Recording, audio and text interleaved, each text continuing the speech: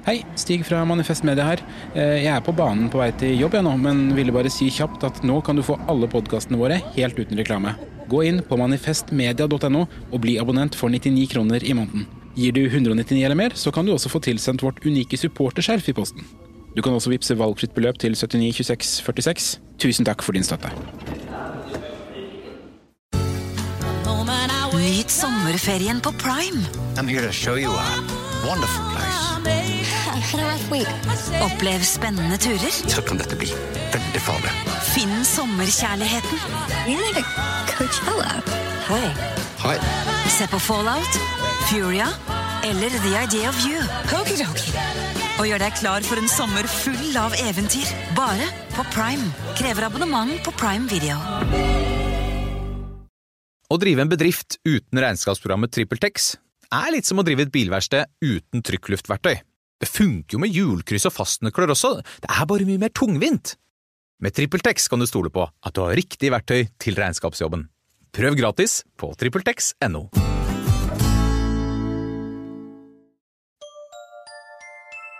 Liker du denne podcasten? Manifest Media folkefinansiert, og vi derfor avhengig av din støtte. Vips valgfritt beløp til 792646, eller gi et fast månedlig beløp på manifestmedia.no/supporter.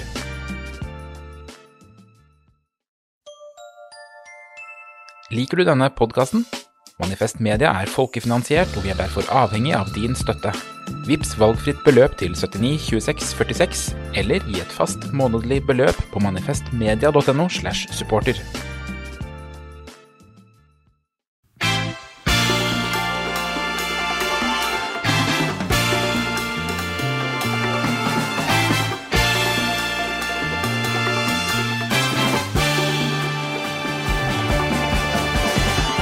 Tidenes blå tirsdag tilbakelagt, og nå befinner vi oss på tidenes blå onsdag og spiller inn episoden som kommer på torsdag. Og Mimir, borte i Stavanger der, hvordan din post-election magefølelse? Nei, jeg jo sur, først og fremst. Sur og trøtt og sliten. Det føles jo jævla dritt å ha jobbet masse måneder med dette her, og så gikk det bare i dass. Ja, men vi vel store nok til å gratulere Høyre. Ja, du kan kanskje være stor nok til det. Jeg dårlig taper, og for så vidt enda dårligere vinner da. Så det, nei, gratulerer til Høyre med et strålende valg. Ja, en veldig bred framgang. Det byene, det distriktene, det rundt omkring i landet. De på en måte go-to-alternativet, som heter på nynorsk, for veldig mange ser det ut som. Og Erna Solberg da har jo partileder i 20 år eller noe sånt, og hun stjerna. Alt lykkes for det partiet der nå. Det ser sånn ut, og det jo første gang Høyre landets største parti siden 1924. Så det jo en historisk velgervandring også. Altså, Arbeiderpartiet har vært største parti i landet sammenhengende nesten 100 år, og det det ikke lenger etter det valget her. Så det ganske dramatisk. Men når du kjenner på den surheten og litt sånn skuffelsen, det mest rødgrønne laget, eller det mest ditt eget parti som gikk tilbake i storbyene, også i Stavanger? Det egentlig alt gikk i dass på en måte. Fordi at jeg hadde vi reddet Stavanger da, som stod på 25 stemmer, så hadde jeg drevet om Rødt hadde fått 2 eller 3 eller 4 mandater. Men nå gikk Rødt tilbake, og så tappte vi byen. Og samme skjedde jo i Oslo, og så det jo litt kaos ennå i Bergen og Trondheim, men liksom, det har gått dårlig på de aller fleste fronter, med noen sånn veldig få rurale høydepunkt, som du nesten må være spesielt interessert partikanin for å legge merke til i den store sammenheng. Ja, 25 stemmer, ikke sant, i Stavanger, og tenker du da at kanskje du heller skulle ha vært ut på valgkamp der, i stedet for å sitte og spille inn en eller annen episode av Mimir og Marsdal? Ja, jeg tenker jo på 100 alle ting jeg har gjort. Jeg tilbrakte jo flere uker for å drive valgkamp for Rødt nede på Sørlandet, og det ikke til forkleinelse for de som bor der, men jeg merker jo at jeg angrer på at jeg ikke var mer i Stavanger da. Men det jeg angrer aller mest på jo alle disse her løkene som har stemt på Arbeiderpartiet av veldig sånn taktiske grunner. Arbeiderpartiet i Stavanger sitter igjen med 2000 stemmer cirka for mye etter siste mandat. 2000 bortkastet stemmer til Arbeiderpartiet. Og hvis du hadde porsjonert ut noen av de til SV, MDG, Senterpartiet, Rødt, så hadde man funnet det siste mandatet. Da. Så da kan alle de som ikke lot seg overbevise meg om at det kunne være taktisk å stemme på et mindre parti på venstresiden, de kan ha det så godt i dag. Ja, de kan tydeligvis det. Nå har vi mange uløste forhold vi må gjennom, tror jeg. Det jo hva som ikke det for Arbeiderpartiet og regjeringen, jo et tema her. Strømprisfadesen hadde det noe å si. Det her med valgdeltakelsen i fattige bydeler, for eksempel, liksom, til at det ikke mobiliserer arbeidsfolk, fattige folk. Det med at Rødt går tilbake, SV går fram, det så mange ting. Det Industri- og Næringspartiet in the mix her, og også noe positivt å bygge på fram mot 2025, så det mer nok å ta tak i for rødgrønn side, så jeg foreslår at vi bare setter i gang.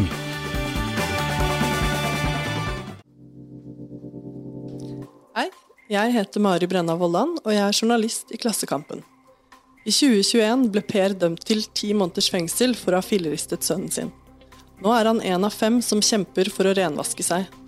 Har de sakkyndige rett når de mener at barn blitt påført hodeskader? Eller står vi overfor en ny rettsskandale? Du kan lese om striden om filleristing i Klassekampen på nett og papir. Først av alt, Mimir, de lokalpolitiske konsekvensene der handler jo ikke bare om at det ene partiet går fram og danner tilbake og kampen om makta i 2025, det handler jo også om hverdagen til menneskene i de norske kommunene og fylkene. Blir det noe samfunnsendring av det maktskiftet som foregår mange steder akkurat nå? Absolutt, og det kanskje særlig i de store byene man merker det, det jo der de politiske forskjellene størst, men Høyre har jo gått ganske offensivt til verks med å love privatisering da, eller som de vil kalle det, slippe alle gode krefter til. Hver gang jeg hører noen si det der, alle gode krefter må slippe til, så tenker jeg på en sånn her med orker fra Ringenes herre, men nei, det nok det mest dramatiske, ja. Og på hvilke områder det? Altså det eldreomsorgen og barnehagen, det? Ja, det jo eldreomsorgen som på en måte nytt. Det jo der de har valgt å gå lenger nå, føler jeg, i løfter om kommersielle sykehjem og sånn. Men de har vært vage på akkurat hva de skal privatisere. Jeg vet bare at det blir noe privatisering, så det skal bli spennende å se. Og så forsvinner jo en del sånne velferdsreformer. Ta Stavanger som eksempel, og de har jo lovt at det blir slutt på gratis skolemat i byen for eksempel, slutt på gratis buss, en hel sånne ting. Jeg tenker jo på de sugerørene til de orkene altså, som et hovedproblem med Høyre egentlig. Altså det at de så veldig ivrige på velferdsprofitørens vei og vel, som folk som ikke skaper en eneste ny arbeidsplass, men beriker seg på allerede ferdig vedtatt og finansiert virksomhet, og så kaller de det der for verdiskaping. Det mener jeg svekker liksom verdiskapingshøyre da. Men det nå bare mitt syn, og det også fortærende på den måten at det finnes et bredt velferdsmikskompromiss i Norge fra KrF til Rødt, som ville ha fremmet de ideelle og offentlige, men ikke de kommersielle, så det der får vi krysse av som et nederlag, men også som et potensial da, for fremtidige valg, for opinionen jo ikke på Høyre og FrP sin side her inne. Nei, ikke i de spørsmålene her. Det har jo vært litt uklart, for det avhenger jo litt hvordan man formulerer de spørsmålene. De fleste ønsker jo, men det gjør jo egentlig Venstre seg også, en velferdsmiks med ideelle og offentlige. Og så jo de kommersielle aktørene stridens kjerne, og det jo de Høyre prøver å snakke minst mulig om når de bruker det litt sånn tilsnikende begrepet private. Ja, og så det andre konsekvenser, helt sånn kort, som vi kan se i kikkerten. Nei, altså det jeg tror jo også da bare, nå tror jeg inn en veldig sånn ondskapsfull metafor fra Ringenes herre, men jeg tror når man skal ikke undervurdere at det aller meste vil gå sånn noen som før for i livene til veldig mange folk da. Så selv om vi på venstre siden opptatt av å male de politiske forskjellene store, og det viktig, og reelle ting som kan skje, så tror jeg nok veldig mange vil føle at hverdagen blir ganske lik. Men akkurat de ansatte i kommunene, og deres forhold til lønn og pensjon i velferden, som der de jobber, det tror jeg kan bli en ganske betydelig forskjell. Altså. Ja, og det vil jeg bare si litt om, altså, fordi Arbeiderpartiet har kjørt veldig hardt på det, at lønna til de ansatte i sykehjem og så videre vil kunne gå ned med kommersialisering, og det jo tall som viser det, og Rødt har kjørt mye på det samme, og jeg veldig usikker på om det der så veldig lurt i forhold til velgermobilisering av følgende enkle grunn. Jo, mange syns at pleiere og andre fortjener bedre lønn, og i hvert fall ikke å gå ned i lønn som yrkesgruppe, men det et tvega budskap, fordi hvis du sier det der, så tenker jo også på en måte skattebetaleren at her kan du spare litt midler, og du snakker om en begrenset gruppe i velgermassen tross alt, sånn at du veldig opptatt av å sikre velgerne dine i fagforbundet og kanskje blant sykepleierne også, hvis du kjører så veldig hardt på det her, så jeg skjønner ikke bredden i det budskapet. Det må jeg bedre å snakke om, at hvorfor i alle dager skal pengene som alle skattet felles velferd gå til privat profitt. Så jeg lurer litt på det da. Det bred nok appell i å snakke om lønns- og arbeidsvilkår i kommunen? Handler ikke det bare om dem som jobber i kommunen? Jeg enig i det, og jeg mener at det et større problem for venstresiden generelt i mye skolepolitikk, helsepolitikk, velferdspolitikk. Altså den viktigste velgergruppen i skolen ikke lærerne, det foreldrene. Den viktigste velgergruppen i eldreomsorgen. Altså nå snakker jeg ikke om viktig som kvalitativt viktigere, altså bare i størrelse, det mange flere av de. Og sånn gjelder det jo i eldreomsorgen og de andre velferdstjenestene også. Så det klart venstresiden jo nødt til å mobilisere fagbevegelsen, og de tingene vi mener vi jo. Men du merker jo at høyresiden alltid vil diskutere det de mener vil øke kvaliteten på tjenestene, såkalt valgfrihet eller konkurranse, mens venstresiden har gått ganske raskt inn i det med lønn og pensjon. Og det har nok, som du sier, en smalere appell enn hvis man kan sannsynliggjøre, og det mener jeg jo det finnes gode grunner til, at de tingene her henger sammen da, og at kvaliteten også reduseres ved konkurranseutsetting. Ja, og her det jo også greit å huske at 70% cirka av timeverkene i Norge utføres i privat sektor, selv om FRP later som offentlig sektor består av 99%. Og så det jo sånn at en fyr i privat sektor for eksempel kan jo være gift med som jobber i kommunen og dermed ha egen interesse av lønns- og arbeidsvilkår der, så det skal vi jo ta med i regnestykket når vi teller velgere, men også andre veien da. En som jobber i kommunen kan jo være gift med en som tjener 770 000 og opptatt av høyeste skatteletter, så det der må vi regne på alle veier. Men i hvert fall, ja, vi var nå enige om det der da, så det kan jo alle tenke litt på til neste gang, men bare så ingen misforstår oss, vi støtter jo selvsagt den kampen for lønns- og arbeidsvilkår. Det var ikke noe med det. Du, mer overordnet, hva som har gått galt for rødgrønn side generelt og Støres regjering spesielt? Da vil jeg foreslå en ting. Definisjonsmakta over samfunnsdebatten, fordi jeg fatter ikke hvor det ble av spørsmålet om ulikhet og fattigdom når matkøene vekster, og vi snakker om en dyrtidsutvikling, en renteutvikling, ting som gjør at fattigdom og virkelig problemer med å få mat på bordet til ungene dine rammer så deler av arbeiderklassen. Utfordringene økonomisk kryper seg opp i lavere halvdel av middelklassen, og de økonomiske spørsmålene står og dirrer på dagsordenen. Og så har på den politiske debatten handlet om at milliardærene misfornøyd.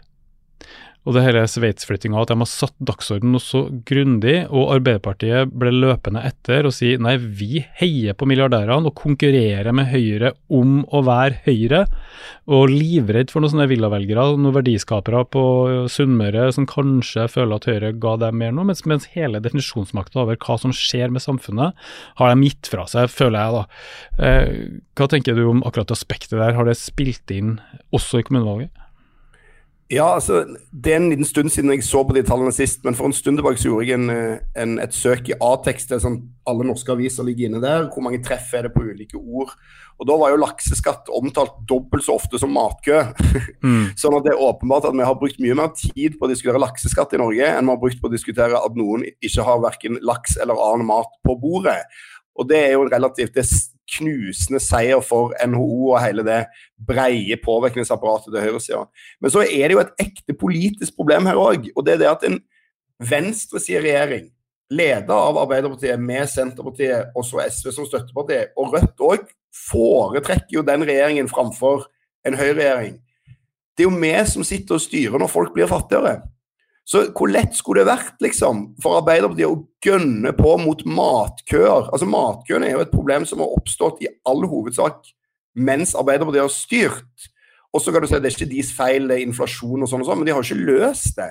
Så det ligger jo et politisk problem under her også, at man har rett og slett ikke, altså folk i Norge har blitt fattigere, veldig mange, mens denne regjeringen har styrt, mens Arbeiderpartiet har styrt, og til og med for oss som ikke en del av det regjeringsflertallet i Rødt, så har det vært vanskelig å gå liksom hardt ut mot høyresiden på de sakene, fordi at det har føltes litt sånn, ja, du retter bak og får smed liksom, hvorfor angriper du ikke Arbeiderpartiet for dette her? Ja, men jeg tenker at det her, nå kan jo vi være kritisk til Støre eller noe sånt, men jeg tenker det et kollektivt problem for hele det rødgrønne laget her, at vi taper definisjonsmakta over samfunnsdebatten noe så grundig, og det må jo være et felles ansvar, og makta på andre siden. Altså, jeg så en tall i VG som sa at 7 av 10 valgkampkroner til Høyre kom fra milliardærer.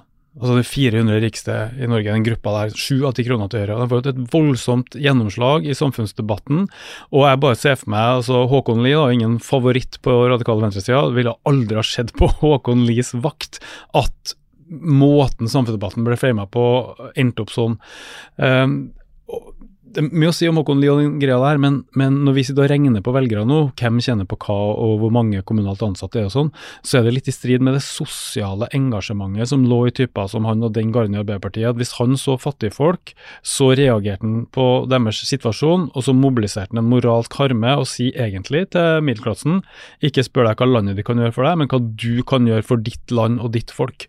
Og når den moralen ikke liksom skinner da, rundt det rødgrønne laget, så tror jeg vi taper definisjonsmakt i samfunnsdebatten og ender med å diskutere at hva kan vi gjøre for dem som har aller mest, altså milliardærene, og ikke hva situasjonen for dem som har aller minst. Og det mener jeg det jo et kollektivt problem.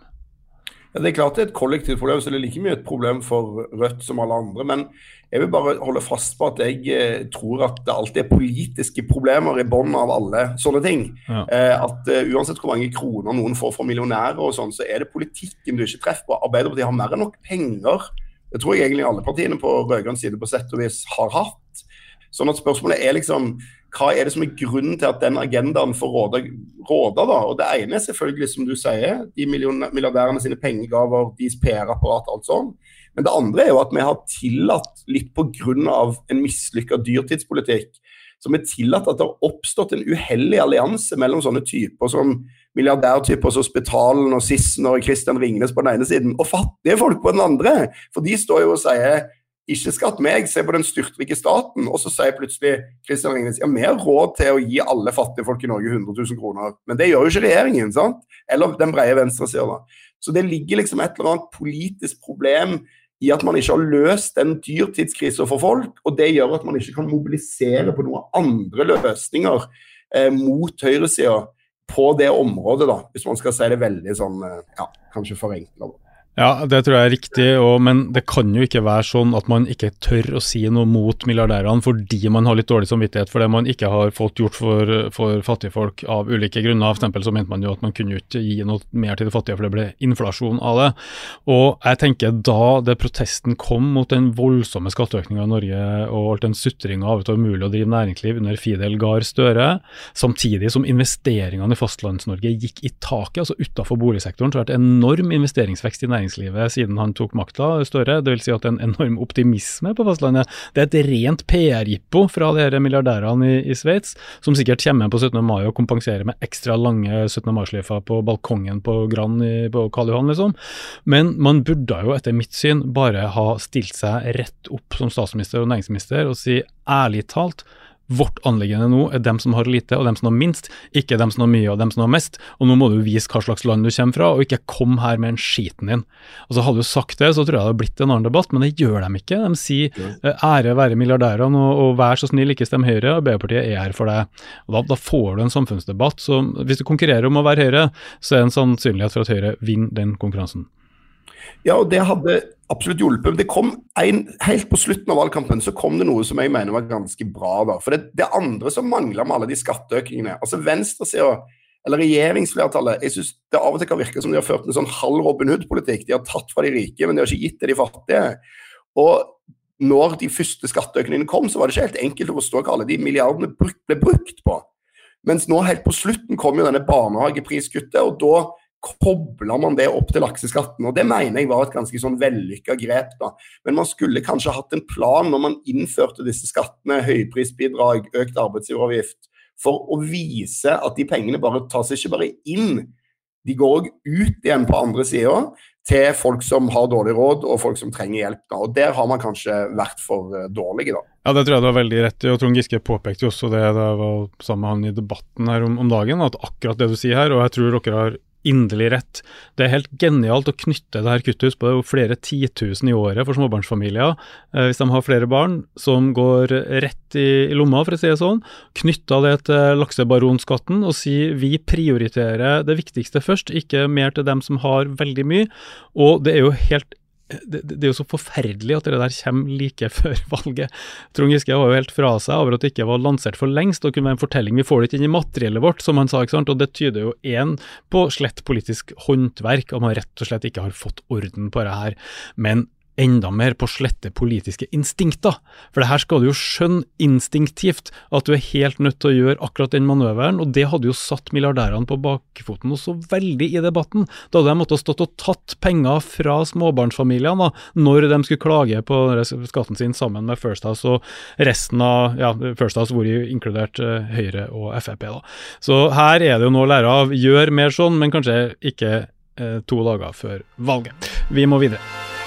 Mimir, jeg tror at mange i Rødt skylder på strømpriskrisa, og at hvis man bare har fått orden på strømprisen og ikke visst at vi var utlevert til EUs galskapelige digitale børs og tok kontroll på egen fossekraft og ivaretok husstander og næringsliv langs kysten og så videre, så hadde alt vært så mye bedre.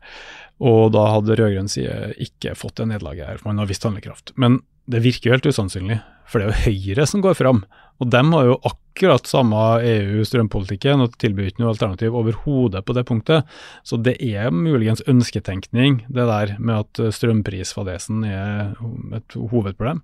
Nei, det tror jeg ikke. Det fordi at jeg ikke tror at velgere fungerer på helt den enkle, rasjonelle, kalkulerende måten som det Altså, hvis Arbeiderpartiet går til høyre, for langt til høyre, da mister de velgere, og av og til paradoksalt nok til høyre.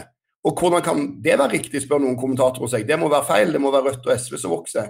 Nei, fordi politikk ikke bare sånn at velgerne står på en høyre-venstre-akse, og så ser de at liksom partiene glir forbi den ene eller andre retningen. Det jo sånn at hvis ikke regjeringen leverer en totalpakke i hverdagen til folk, som gjør at regningsbunken liten og økonomien går opp, og her spiller strømprisen en viktig del da, så blir man misfornøyd med regjeringen. Og hva vil man ha da? Ny regjering. Hvem ny regjering i Norge? Det Erna Solberg. Og så sier hun, jo, men jeg har ikke noe annen strømprispolitikk. Ja, men drit med det, få inn noen som kan styre i stedet for den gjengen her. Ja, men blir ikke det for enkelt da? For de har jo fått med seg at Høyre står for det samme, så det at de heller da stemmer for skattelette, da, siden de ikke får orden på næringslivets strømutgifter. Det en kombinasjon av flere ting. Altså for det første så tror jeg ikke alle har fått med seg det. Fordi at Høyre kommuniserer jo ikke dette så ekstremt tydelig, og det regjeringen man skylder på når ting går galt i Norge. Så jeg tror for eksempel her på Sør-Vestlandet, som har stedet veldig med at vi har mye høyere strømpriser enn resten av landet, her tror jeg mange har stemt på Høyre, fordi de vil ha en annen strømpolitikk enn det Høyre har. Så jeg tror det usannsynlig å tro at alle har fått med seg det. Men det andre jo at dette forbindes jo også med kaos. Altså man har ikke orden på strømprisene, de 5 ganger, 50 ganger, 100 ganger høyere i Stavanger enn i Oslo. Hva faen det som foregår, liksom svinger opp og ned, og tørrer og våter og hei og hå. Og da vil man ha noen man vet kan styre landet på en trygg og grei måte, og der har Erna Solberg veldig høy troverdighet etter pandemi og mange sånne ting. Så selv om hun ikke har politiske svar, så tenker folk, jo, men det vil nå tross alt vært litt ryddigere og greier med hun. Og så jo det siste da, det jo at hvis Arbeiderpartiet hadde hatt en politikk for å ta kontroll over strømmen, så hadde man jo hatt det som en offensiv sak.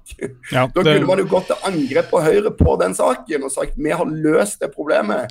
Hva ville Høyre gjort? Det ville ha blitt en helt annen valgkamp. Det tror jeg et interessant moment du har der, at du må tenke litt kontrafaktisk. Ja, men hva ville ha skjedd hvis Arbeiderpartiet hadde konfrontert i den saken? Vi skal ikke være underlagt EUs strømbørs, og vi skal ta kontroll på det her, mens Høyre sitter fast i sin utdaterte markedsliberalisme. Da hadde man fått en helt annen konfliktlinje, en helt annen valgkamp, og helt andre skillelinjer i norsk politikk. Og det der går kanskje litt i glemmeboka når en del kommentatorer påpeker det som påpekt, det tror jeg du har kanskje rett i, men likevel, den strømpolitikken avgjøres jo på Stortinget, så vi snakker jo nå som om lokalvalg stortingsvalg, og det vel kanskje litt sånn da, at det preges veldig som en store lokale variasjoner. Og apropos det, variasjon i valgdeltakelse, det jo ekstremt tydelig i den nominelle hovedstaden Oslo, der vi oppe i 75-80% i vestlige valgkretser. der de rike og høyrevelgere særlig bor, mens vi nede i 50 og kanskje 40% i østlige valgkretser, der fattigfolk og arbeidsfolk bor. Omtalt av Fredrik Solvang på Debatten som innvandrere her om dagen, og det jo et aspekt, men det jo helt misvisende, fordi det handler ikke bare om det. Det har vært sånn i mange, mange tiår at lav utdanning, formell utdanning og lav inntekt gjør at folk bruker stemmeretten mindre, og det betyr jo at de som trenger samfunnsendring mest, hvis du ser på sosiale og økonomiske forhold i deres liv, bruker stemmeretten minst. Og hvorfor det sånn?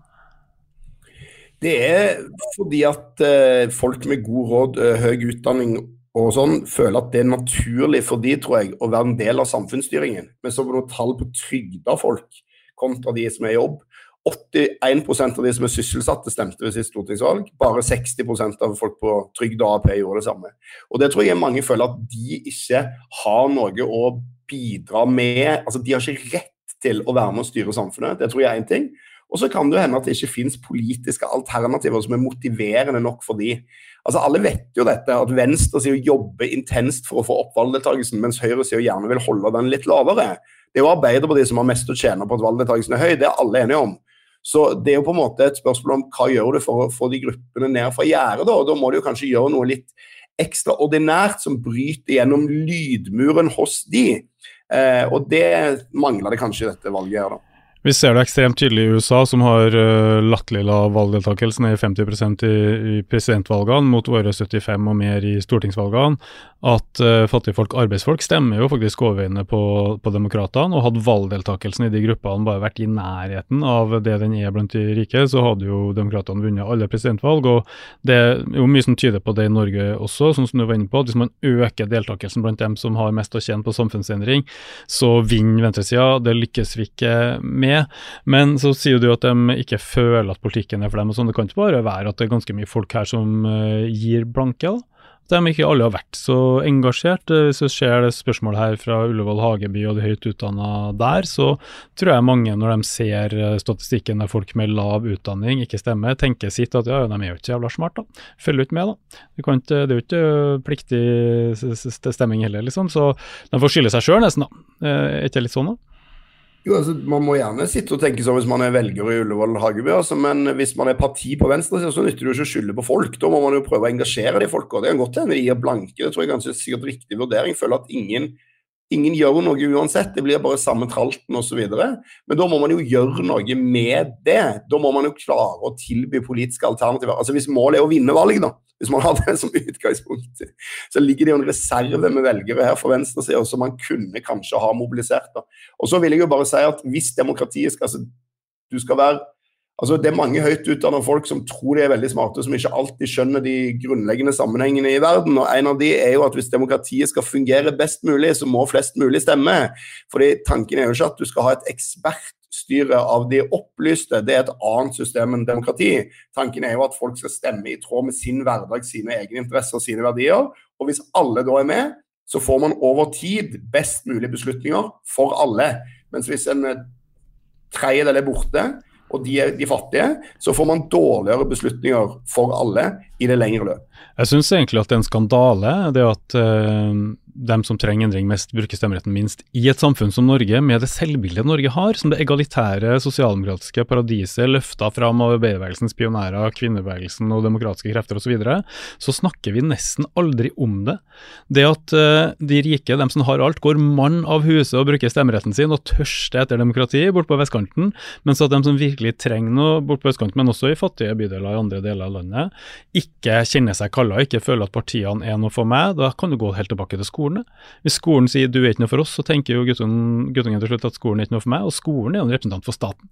Og staten jo på en måte det partiene, det politiske systemet, det som styrer og steller, som du kan føle en helt enorm avstand til, hvis du aldri har vært en sånn som satt og rakk opp hånda i samfunnsfagtimene, aldri har vært lærerens favoritt, aldri har hatt foreldre som satt og jobbet politikk rundt bordet, men tvert imot jobbet som vanlig underordnet, jobbet i privat sektor og sånn, så den avstanden kan være veldig stor, og Og hvis du ser over tid, jeg leste nemlig noen forskning her i går, som det finnes noen artikler om her som klassedeling av norsk valgdeltakelse siden 1957, ganske interessant, altså. For nå skjer 1969 høydepunktet av sosialdemokratiets reformkraft og Arbeiderpartiets storhetstid. Da var det ikke noe forskjell, hvis du tar de 30% rikeste, stemte ikke noe mer dem enn snittet, mens i dag svær forskjell. Så det har vært mulig å få folk til å oppleve at det noe for meg, og det var på et mye lavere utdanningsnivå enn vi har i dag. Så klarte vi å få de bydelene i Oslo da var jo stemt like mye som vestkanten, i hvert fall på landsdekkende statistikken så var det sånn. Så her det noe også, og det det helt skandaløst at vi snakker så litt om det, men det akkurat som det en slags en skitten hemmelighet i det egalitære demokratiet som vi bare feier under teppet og tenker at ja, det innvandrere, de stemmer ikke, de følger vel mer med på politikk i Pakistan, hvilket for øvrig en del gjør. Men det ekstremt interessant at for å bare ta den lakmustesten her, hvis vi hadde snakket om fattige folk på samme måte som vi snakker om unge når det kommer til valgdeltakelse. Alle enige om, unge må stemme, NRK må legge om hele sendeskjemaet, de må få inn Sofie Elise, vi må engasjere de unge, det så viktig, førstegangsvelger. Og alle også enige, derfor må vi ha unge folk på listene, folk som disse menneskene kan kjenne seg igjen i, få inn en haug med ungdomspolitikere inn på listene, vis de unge representanter, da vil de gå og stemme. Og så tar du bare akkurat samme test når du finner denne gruppen da, sant?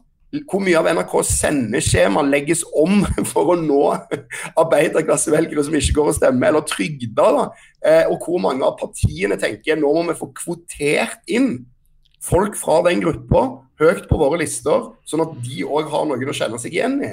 Så det litt sånn interessant at det føles helt legitimt å arbeide for at ungdom skal stemme mer, og man må gjøre alt å legge til rette for dem, men så må man snakke om fattige folk, eller folk som på utsida, mange av de unge også, selvfølgelig. Ja. Da det plutselig sånn, nei, det blir for rart å holde på den måten, og vi kan ikke ha kvotering av alt, liksom. Ja. Det synes jeg en rimelig pussig sånn tankefeil. Jeg tror det her handler om selvbildet til Norske Arbeiderparti, hvor de opptatt på en måte, egentlig NRK og Ullevål Hageby og borgerligheten også, fordi at selvbildet til Norske Arbeiderparti ble jo etter hvert at det såkalte klasseproblemet i Norge var løst. Vi hadde løftet, integrert og ordnet opp med det med arbeidsfolk, og de ble ivaretatt av denne bedriftslegen Gro Harlem Brundtland, som du har skrevet om nylig, som kjente arbeidsfolksproblemer og passet på dem, selv om hun kom fra Bygdøy og var sånn statsadel, født av en med statsrådfar og sånn license to rule, da, så var det liksom løst, og dermed så må man kaste seg over nye problemer, miljøproblemer, men også integrering av minoriteter og så videre, og så kun for fattigfolket, hvis de fortsatt var fattige, så måtte de bare skylde seg selv, altså, hvis de ikke var en minoritet eller noe sånt, så det har noe med det selvbildet å gjøre, som selvsagt da ble begjærlig overtatt av høyresida, for de synes jo også at det var veldig behagelig, og nå står vi på en måte der med nesten dobbelt så høy valgdeltakelse i rike høyrebydeler i Oslo som på østkanten, og Arbeiderpartiet har jo også gått kraftig tilbake på østkanten, og der har jo heller ikke Rødt gått fram. Jeg tror vi må snakke litt om det, altså at Rødt har ikke vært noe særlig vinner ved kommune- og fylkestingsvalget i 2023. SV gikk litt fram, Rødt gikk en del tilbake, og den veldig fine trenden som partiet ditt har vært inne i, Mimir, den jo behørig brutt nå. Hva var det som gikk galt? Det flere ting, altså, å begynne med det litt sånn utenom sportslig, så var det jo en sommer preget litt kaos og lederskifte, og i tillegg så hadde man har over tid hatt, altså den Ukraina-krigen og hele det konglomeratet av debatter, splid og dagsordensettende greier på den, det har nok gjort at Rødt har havnet litt tilbake i år. Men som mer konkret... Ja, folk har blitt minnet på NATO-standpunktet. Ja, blant annet, men det jo en flau med diskusjoner, det opprivningsstrid internt i Rødt om våpenstøtte, det diskusjoner om Steigan-forbindelse, alt mulig. Så, men de to tingene der ville jo skjedd uansett, så det på en måte å legge det litt til siden, for det nytter liksom ikke å bare skylde på alle andre, eller på liksom andre ting. Jeg tipper jo at alltid forklaringen at man har slitt med å treffe på et eller annet politisk budskap, og utfordringen for Rødt at kanskje for første gang så har vi gått til valg med en fot innenfor og en fot utenfor makta på mange måter. Altså, selv om Rødt i opposisjon til denne regjeringen fra Venstre, så forbindes jo Rødt, altså Rødt jo snillere med denne regjeringen, men ville vært med en høyreregjering, sist bare dundret med på. Så hvem motstanderne her? Jo, det litt milliardærene, litt høyresiden, men også litt Støre og Arbeiderpartiet. Og i byene har vi vært med og styrt og oppnådd mye i koalisjon med Arbeiderpartiet og andre, så der har vi i hvert fall vært en del av det. Så jeg mener at Rødt har slitt med å kanskje finne sin sånn rolle da. Hva det på en måte Rødt har pleid å være det tydeligste opposisjonspartiet i Norge? Det kan i hvert fall alle være enige om. Men hva det jo egentlig nå da? Hvis vi dykker litt ned i tallene, så det jo storbyene Rødt går tilbake, så den utbreddingen av det partiet der, som har gått mer geografisk mot mindre kommuner, også fattige folk, trygda folk, lavtlønte, ut i distriktene der man aldri var noe sterk før, det ser ut overflatisk mer, for at det holder stand, og det vokser i mange fylker også, så der det jo en vekst for det partiet. Mens i storbyene går det tilbake, og i Oslo, der det flest velgere å tape, har det jo gått markant tilbake med 1,4%, som et mye større tilbakegang enn det på landsbasis, og det samme skjer det i storbyene, så det må jo bety noe for hvilke type saker og hvilke konkurrenter Rødt har tapt til da. Og hva tror du om det? Så det SV her som har lyktes bedre i det man kan se for seg som urbane velgergrupper? Ja, jeg tror det, og jeg vil jo ikke at Rødt skal gå tilbake i byene, men det har jo, føler jeg, vært mer eller mindre planlagt dette her, at målet har vært en geografisk utbreining, en annen type sosial profil, ikke konkurrere med primært MDG, SV om et sånt triangel av velgere som finnes veldig mye av i særlig Oslo, men også i de andre store byene. Og så jo ikke planen at det skal gå tilbake, planen jo at du skal gå fram, men på en måte du har tatt noen veivalg, satser du jævlig mye på strømpriser, vindkraft, kanskje trygd og sånn også, så det mulig at du må på en måte at det blir noen av de her sentrumsurbane greiene da. Men jeg tror nok vi må ta inn over oss at vi har vært for dårlige til å vinne de byvelgerne vi jo mye mer ute etter, for det finnes jo en haug av de også, og veldig mange særlig i Oslo på østkanten. Og så det siste ting, og det at det i byene Rødt oftest blir skviset når det blir sånn kamp om byrådsledermakten, ordførergreiene. Det har i hvert fall skjedd i Stavanger, som vi skal snakke litt mer om senere. Men når folk primært vil de beholde Raymond Johansen, liksom, hvis du en rødgrønn velger, eller primært vil du beholde Kari Nessa Nordtun, hvis du en Arbeiderparti-velger, eller en Rødt-velger til og med. Så der Rødt sårbare, og kanskje også på grunn av historikken vår, mer sårbare enn SV, som kanskje føles som et tryggere parti for sånn fred og fordragelighet på rødgrønn side enn det vi da. På landsbasis ville jo ikke Rødt ha gått tilbake fra 2019 hvis ikke tapet ble såpass markant i Oslo, og der har det jo skjedd ting. Også Bjørnar Moxnes jo ikke lenger lokalpolitiker der, men heller ikke Eivor Evenrud, som var en veldig markant og tydelig stemme. Hun jo gått over i Arbeiderpartiet etter indre stridigheter av Rødt, så der det jo, det kunne kanskje gått verre, men det gikk i hvert fall ikke bra. Jeg har et gratis tips fra oss i mediebransjen til Rødts neste valgkamp i Oslo, som jeg vil uten vederlag og gebyr legge fram både for deg og lytterne her nå. Jeg synes at Rødt neste gang i Oslo kommune burde føre en valgkamp som heter «Denne gangen skal Oslo Øst vinne valget». Og det kan man gjerne gjenta i neste kommunevalg også. Så man kom seg opp på alle dørklokkene opp gjennom Groruddalen og andre steder med et materiell, også på internett, som forteller om levealderen Oslo Øst, Oslo Vest, formuene Oslo Øst, Oslo Vest, valgdeltakelsen Oslo Øst og Oslo Vest, også hvor mye liksom veier og ballbinger de får bortpå der, og hvor fett de har det på vestsida. Og da det jo en utfordring da, til befolkningen på østsida, at når vi ikke stemmer, så får vi jo heller ikke noe makt da. Så bare å mobilisere på ren og skjær østkantidentitet, og i år skal Oslo Øst vinne valget, få opp deltakelsen, det mitt tips. Og da tror jeg altså at mange går og stemmer på den partilogoen som fortalte dem akkurat det der. Hva tror du om den?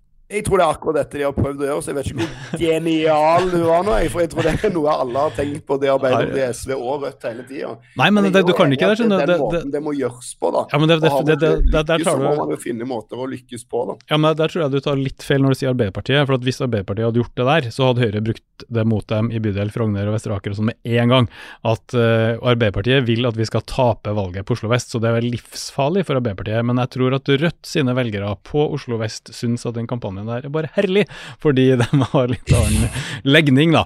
Så det mitt tips, og det må være knallhardt vinklet på det ene skillet der, det har jeg tro på. Og så jeg tror faktisk at i hvert fall Raymond Johansen og den delen av Oslo Arbeiderparti ønsker seg at Rødt gjør nettopp det, for det snakk om velgere som Arbeiderpartiet og SV ikke får tak i. Det snakk om hjemmesittere, dem vi nettopp snakket om litt tidligere i episoden, som vanskelig å få tak i, og som Rødt har hatt sjans på, ikke bare på bygda og de trygda her, men også urbant, og jeg tenker at det bør være en arbeidsdeling på rødgrønn side, at de ulike partiene har litt ulike målgrupper, sånn som de har på høyresida, der FRP går etter Rabagastene, og Venstre går etter det urbane høyt utdannet, Høyre har sin styringsdyktighet, og KrF har jo noen få igjen dem også.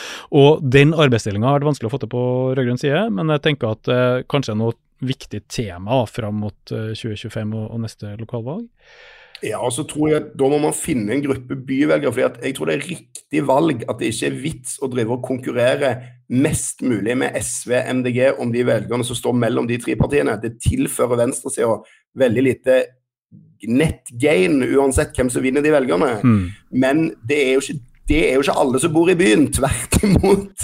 Så da man må finne en annen type målgruppe i byen, og der har jo Rødt i perioder lykkes litt i Oslo særlig, men der har vi mer å gå på da, med å finne arbeiderklassevelgere i byen, og de skal det være mer enn nok av fattigdomsproblematikk, for eksempel, ekstremt stor i byene. Man skulle jo tro at det var mulig å hente og mobilisere velgere der, for eksempel fra sofaen da. Så tenker jeg verdt å merke seg SV som faktisk har gått fram, tross at de har byttet leder, fra en veldig profilert Audun Lysbakken til Kirsti Bergstø, som har klart det veldig fint, og min kortfattede analyse der, uten å ha gått så i dybden, er jo at SV har en knallsterk strategi som de har stått ved over tid, som er å være veikrysset for det røde og det grønne. De er utfordret egentlig på tre flanker. Det er det grønnere MDG, det rødere Rødt og det større og viktigere Arbeiderpartiet. Og inni der skal SV finne sin plass, og det gjør de fordi de sier hvis du vil ha begge deler, både rødt og grønt, stem på oss, og så skal vi dra Arbeiderpartiet i den retningen. Og det der ser jo foreløpig veldig solid ut, da gjør det ikke det? Så, ja, det er jo et spørsmål, det er veldig sånn halvfullt og halvtomt det der, fordi at på den ene siden så går de fram, det ser solid ut, kjempebra. På den andre siden så har de jo sluppet til ett parti til venstre for seg og ett parti på den grønne siden for seg også da. Så hvis du snur på det da, så kunne du jo tenkt at SV kanskje skulle ha samlet, i utgangspunktet så var jo Rødt og MDG mikropartier, som fikk lov til å vokse opp ved siden av SV. Og nå har man jo en større blokk samlet da, men man kunne jo, hvis man tenkte kontra faktisk, sett for seg at SV samlet hele den paraplyen da. Men de har gjort et bra valg, altså, så det skal ikke jeg sitte og dra ned det på noe vis. Altså, og særlig i en del av byene har de jo levert veldig bra. Så de får det jo åpenbart til, men man må vel også vurdere på en måte, hvis man tenker litt kontra faktisk, hva er det som har gjort at SV har på en måte latt disse to andre partiene Ja, det er riktig, men når det skjer, og de utfordres, så har de faktisk funnet en ganske slitesterk løsning. Men jeg skal gi deg det, at forutsetningen for at den der strategien til SV skal være sterk, er nok at de er størst av de tre partiene. Fordi hvis man sitter og sier det der vi veikrysset kom til oss når man er mindre enn alle konkurrentene, så blir det ikke like stilig, og hvis det skjer på målingene, så er det tipping point for SV sin strategi, og da må de kanskje rekalibrere, men akkurat nå så ser jo det her ganske trygt ut for dem da, i den der sandkassen som kalles det kaller venstresida, der noen i hvert fall nå har en litt større bøtte enn de andre. Industri- og Næringspartiet, det er jo litt av et gjennombrudd, og så vidt jeg har fått med meg, har de nå fått flere lokale mandater enn Rødt, fordi du får flere igjen på småsteder enn i storbyen for 1000 velgere, for det er jo grenser for hvor store kommunestyrer du kan ha. Og Industri- og Næringspartiet er jo vanskelig å plassere kanskje på en høyre- og venstreakse. De maser veldig mye om industri og næring. Jeg gleder meg til å se kjønnsfordelingen på velgerne deres. Jeg synes at partinavnet kunne ha vært Mannspartiet, nesten, for det er det jeg hører når jeg hører industri og næring. Men det kan være fordomsfullt. Hva er det her for noe? Vi kan jo ikke gå i dybden på det, men kanskje er det noe å ta på alvor? Er det en trussel, og i så fall mot hvem? Ja, vi skal ta det på alvor. Jeg mener vi kunne hatt en egen episode om det senere også. Altså, for det første er det en type parti som har hatt flere av i det siste. MDG begynte jo faktisk også litt sånn, med hverken på høyresiden eller venstresiden, på en måte, blokkuavhengig. Bompengepartiet på samme vis. Mange på en måte føler at den er kunstig, den høyre. Vi låner litt fra høyresiden og litt fra venstresiden, og så lager vi vår egen lille mix. Det appellerer jo åpenbart til et segment. Og så er det jo et protest på vegne av det produktive næringslivet. Altså ja til oljenæringen, kontroll over kraften, strømmen, og ikke minst at folk som skal ha politiske verv og skal ha arbeidserfaring, og da gjerne egentlig fra industri og næringsliv.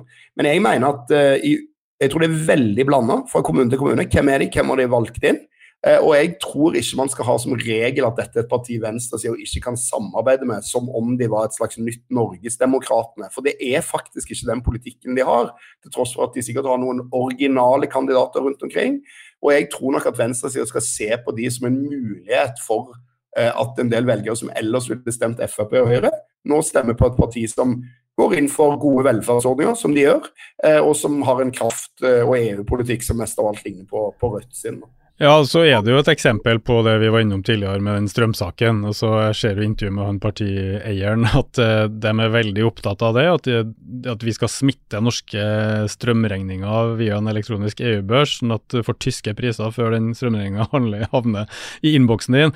Det skal de ha slutt på. De var 100% enige med Rødt på det punktet der, og når de har blitt såpass stor da, og en del kommuner veldig svær, så tenker jeg det et tydelig varsel til en regjering som profilerer seg på industriutvikling og det ene med det andre, men det på en måte ikke ivaretar arvesølvet, industrielle arvesølvet, som den krafta så ja, det der, jeg tenker det et tegn som alle skal ta på alvor, også Rødt, fordi når Rødt har ridd høyt da, på sin vindkraftmotstand på land, ikke sant, at det ikke skal ødelegge norsk natur for å tjene noen tyske vindkraftinvestorer, sin motstand mot å sende krafta ut på Nordsjøen, og brukt det til grønnvasking av Equinors gass der, og generelt den strømpriskritikken til Rødt, så det jo interessant at de velgerne som fiskes med de sakene der, kan jo nå gå til Industri- og Næringspartiet, og de kommer sikkert ikke til å være for utmeldelse av NATO.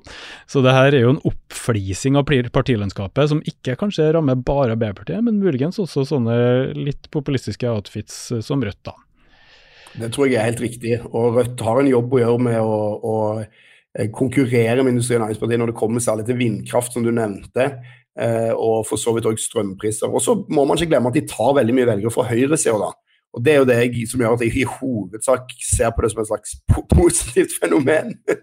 At en del frafallende sosialdemokrater som tidligere har endt opp i Høyre og Frp, nå i stedet kan ende opp i et parti som ikke primært motivert av ideologisk høyrepolitikk.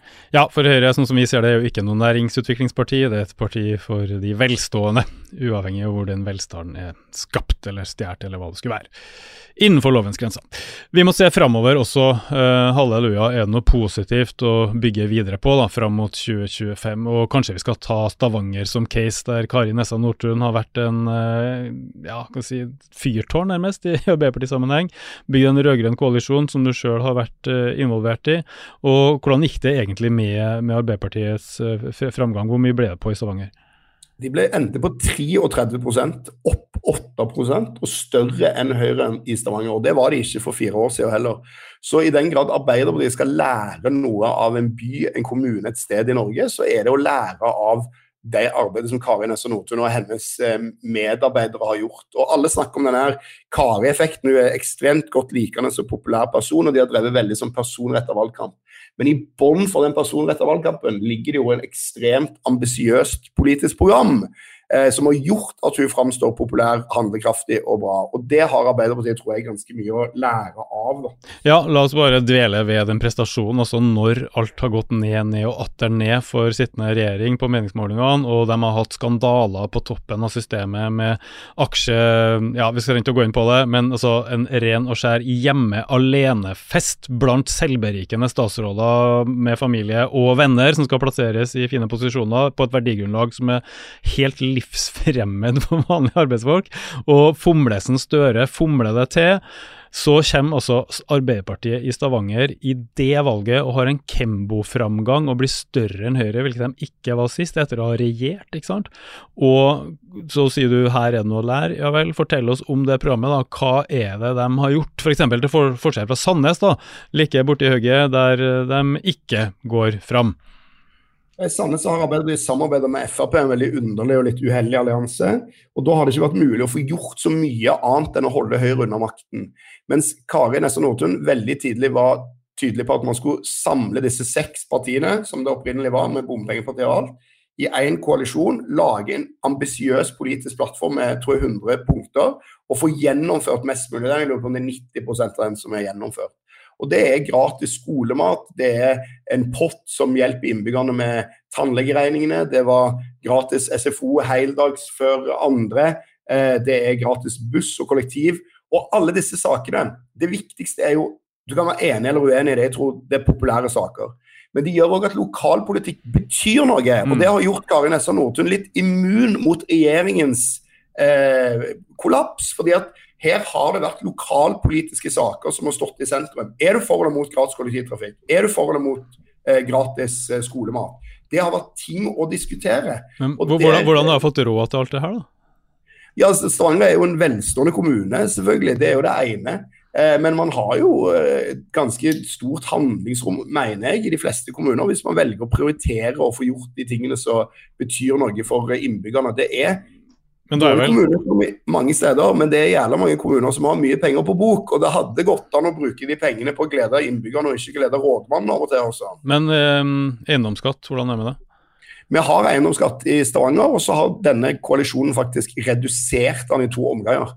Men det har alltid vært eiendomsskatt i Stavanger, og det har vært under 24 år med Høyres styre også. Men så nå har Høyre lovet å fjerne eiendomsskatten, så det jo 200 millioner ekstra der da, som man ikke har hatt, altså. Men jeg mener at det har gjenreist, det høres svulst ut altså, men det har gjenreist troen på at politikk betyr noe, og at til og med den utskjelte lokalpolitikken kan spille en stor forskjell i vanlige folks liv da. Det det jeg mener de har fått det i stedet. Ok, lær av gjennom provinsen, sa Mao Zedong, lær av Stavanger kommune, må være Mimir og Marsdals det viser her da, og du nevnte ett punkt, få politikk til å bety noe igjen, og det må jo da bety at det Arbeiderpartiet må være et tydelig alternativ til Høyre, som jeg liker å si, i saker folk forstår, men flere læringspunkter da, hva kan vi si om, altså kan vi si altså who dares wins da, den som intet våger, intet vinner, du må våge å satse på noen reformer, noen tiltak, noe som setter noe på spill og betyr noe, og så se om folk vil ha det, og det hadde de jo til gangs i Stavanger, selv om makta glapp på 15 stemmer og hva det var for noe, så har jo Arbeiderpartiet gjort et kjempevalg, men flere lærdommer, hva med for eksempel koalisjonsbygginga, det noe å lære av den? Ja, altså her har det vært ekstremt, altså det jo litt annerledes når det ikke byrådsmodell, men hvis du sammenligner det Kari Nessa Nordtun gjorde med det man har gjort på Stortinget, så har jo hun ikke ønsket å ha smalest mulig koalisjon. Man tok jo inn Senterpartiet i koalisjonen uten at man trengte de for å ha flertall, for eksempel, helt innledningsvis. Man ville ha med Rødt og SV innenfor murene. Man tenkte ikke bare, de setter vi på utsida, så kan de bråke og styre og lage problemer der. De må stemme på oss uansett, fordi de har ikke noe alternativ. Man tok inn på en måte flest mulig partier, og så har man arbeidet sammen for å levere politiske resultater, og så har jo hun noen personlige lagbyggeregenskaper, men det jo også en grunnleggende raushet i bånd her da, som Arbeiderpartiet kanskje ikke alltid har vist i alle kommunestyrer, for å si det forsiktig da. Men nå snakker du om hva Arbeiderpartiet skal lære, men hva med de andre som Rødt og SV for eksempel da? Har dere også vært mer samarbeidsvillige, mer lagbyggende i Stavanger enn tradisjon til Rødt for eksempel, eller ja, hvordan det? Ja, jeg vil si at vi har det, og det skyldes jo 2 eller 3 ting. Det ene var at det var 24 år med Høyre-styre forut, sånn at alle var opptatt av å få en slutt på det, og det gjør jo folk samarbeidsvillige. Så har vi hatt et lettere Arbeiderparti å forholde oss til, men så har det nok også vært Rødt og SV vært mer samarbeidsorienterte enn vi kanskje i en del andre kommuner, altså. Men dette jo gjensidig forsterkende, sant? Altså når du viser at du god til å samarbeide, og du får noe igjen for samarbeidet, så gir det mersmak, mens hvis du bare samarbeidsvillig uten at du får noe igjen for det, så gir jo ikke det mersmak i det hele tatt da. Så jeg synes jo det også et godt lærestykke når det kommer til sånn rødgrønn koalisjonsbygging. Og hvis det var en feil vi gjorde da, så var det jo til og med at vi ikke tok med KrF i forrige omgang. Sant? Og det var jo, hadde vi vært enda mer samarbeidsvillige, så hadde vi jo sannsynligvis fortsatt å styre uten Høyre og FrP nå. Og det jo relativt interessant. Isoler fienden, som Mao Zedong sa, eller var det Dimitrov? La oss bare ta det.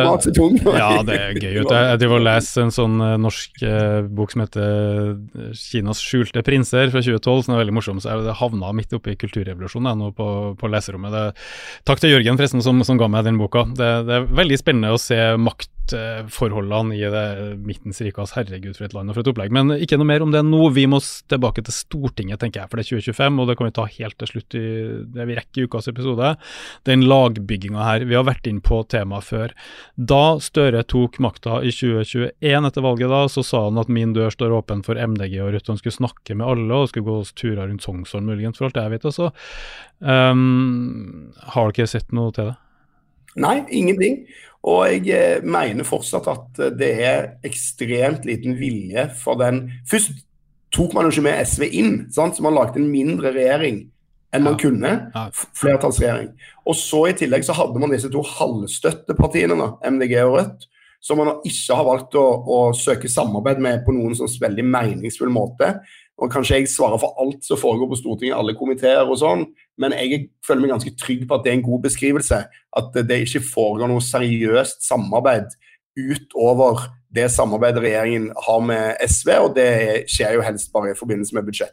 Ja, jeg tenker at det her en kollektiv svikt på rødgrønn side. Det her et veldig viktig tema, fordi når det ikke noe lagbygging, så får man en regjering som har en tofrontskrig minst hele tiden, som hakkes på fra mange sider, og det ikke til å unngå når man ikke lager en eller annen avtale med partier som Rødt og MDG, et eller annet parlamentarisk grunnlag, noen faste former, et gi-og-ta-relasjon, som man har fått til i Stavanger for eksempel, og det tror jeg et strategisk svikt som regjeringen betaler en høy pris for hver dag, men også det rødgrønne laget, og det ligger jo på alle, men det ligger først og fremst på regjeringssjefen. Det her statsministeren sitt strategiske ansvar mer enn noen andre, på en måte, samme måte som Kari Nestad Nordtun har tatt det ansvaret i Stavanger da, og spørsmålet nå jo om det for sent.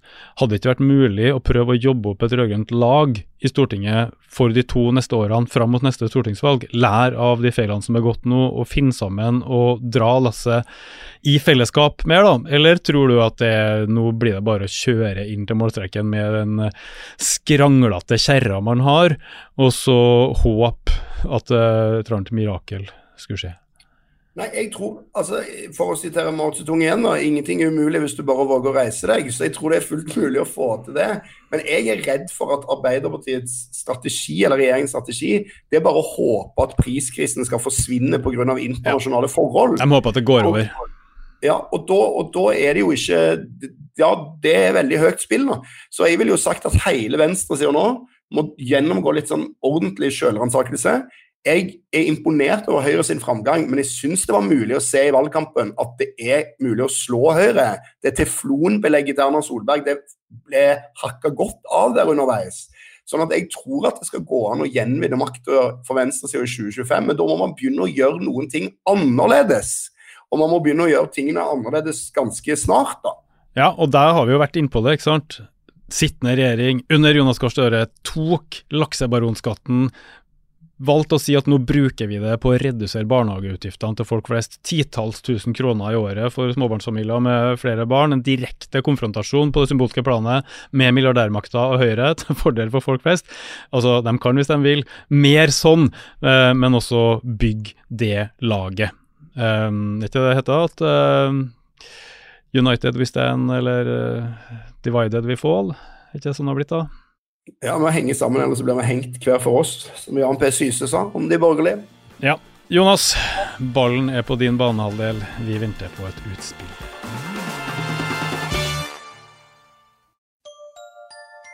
Likte du denne podcasten?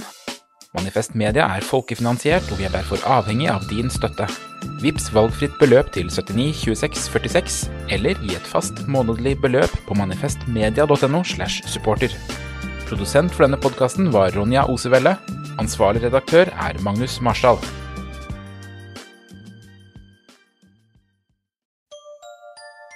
Likte du denne podcasten? Da trenger folkefinansierte Manifest Media støtte fra deg. Vips valgfritt beløp til 79 26 46, eller gi et fast månedlig beløp på manifestmedia.no/supporter. Produsent for denne podcasten var Mikkel Kvenås. Ansvarlig redaktør Magnus Marsdal. Du har hørt en podcast fra Manifest Media. Vi folkefinansiert og avhengig av din støtte. Gå inn på manifestmedia.no og bli supporter, eller vips valgfritt beløp til 79 26 46.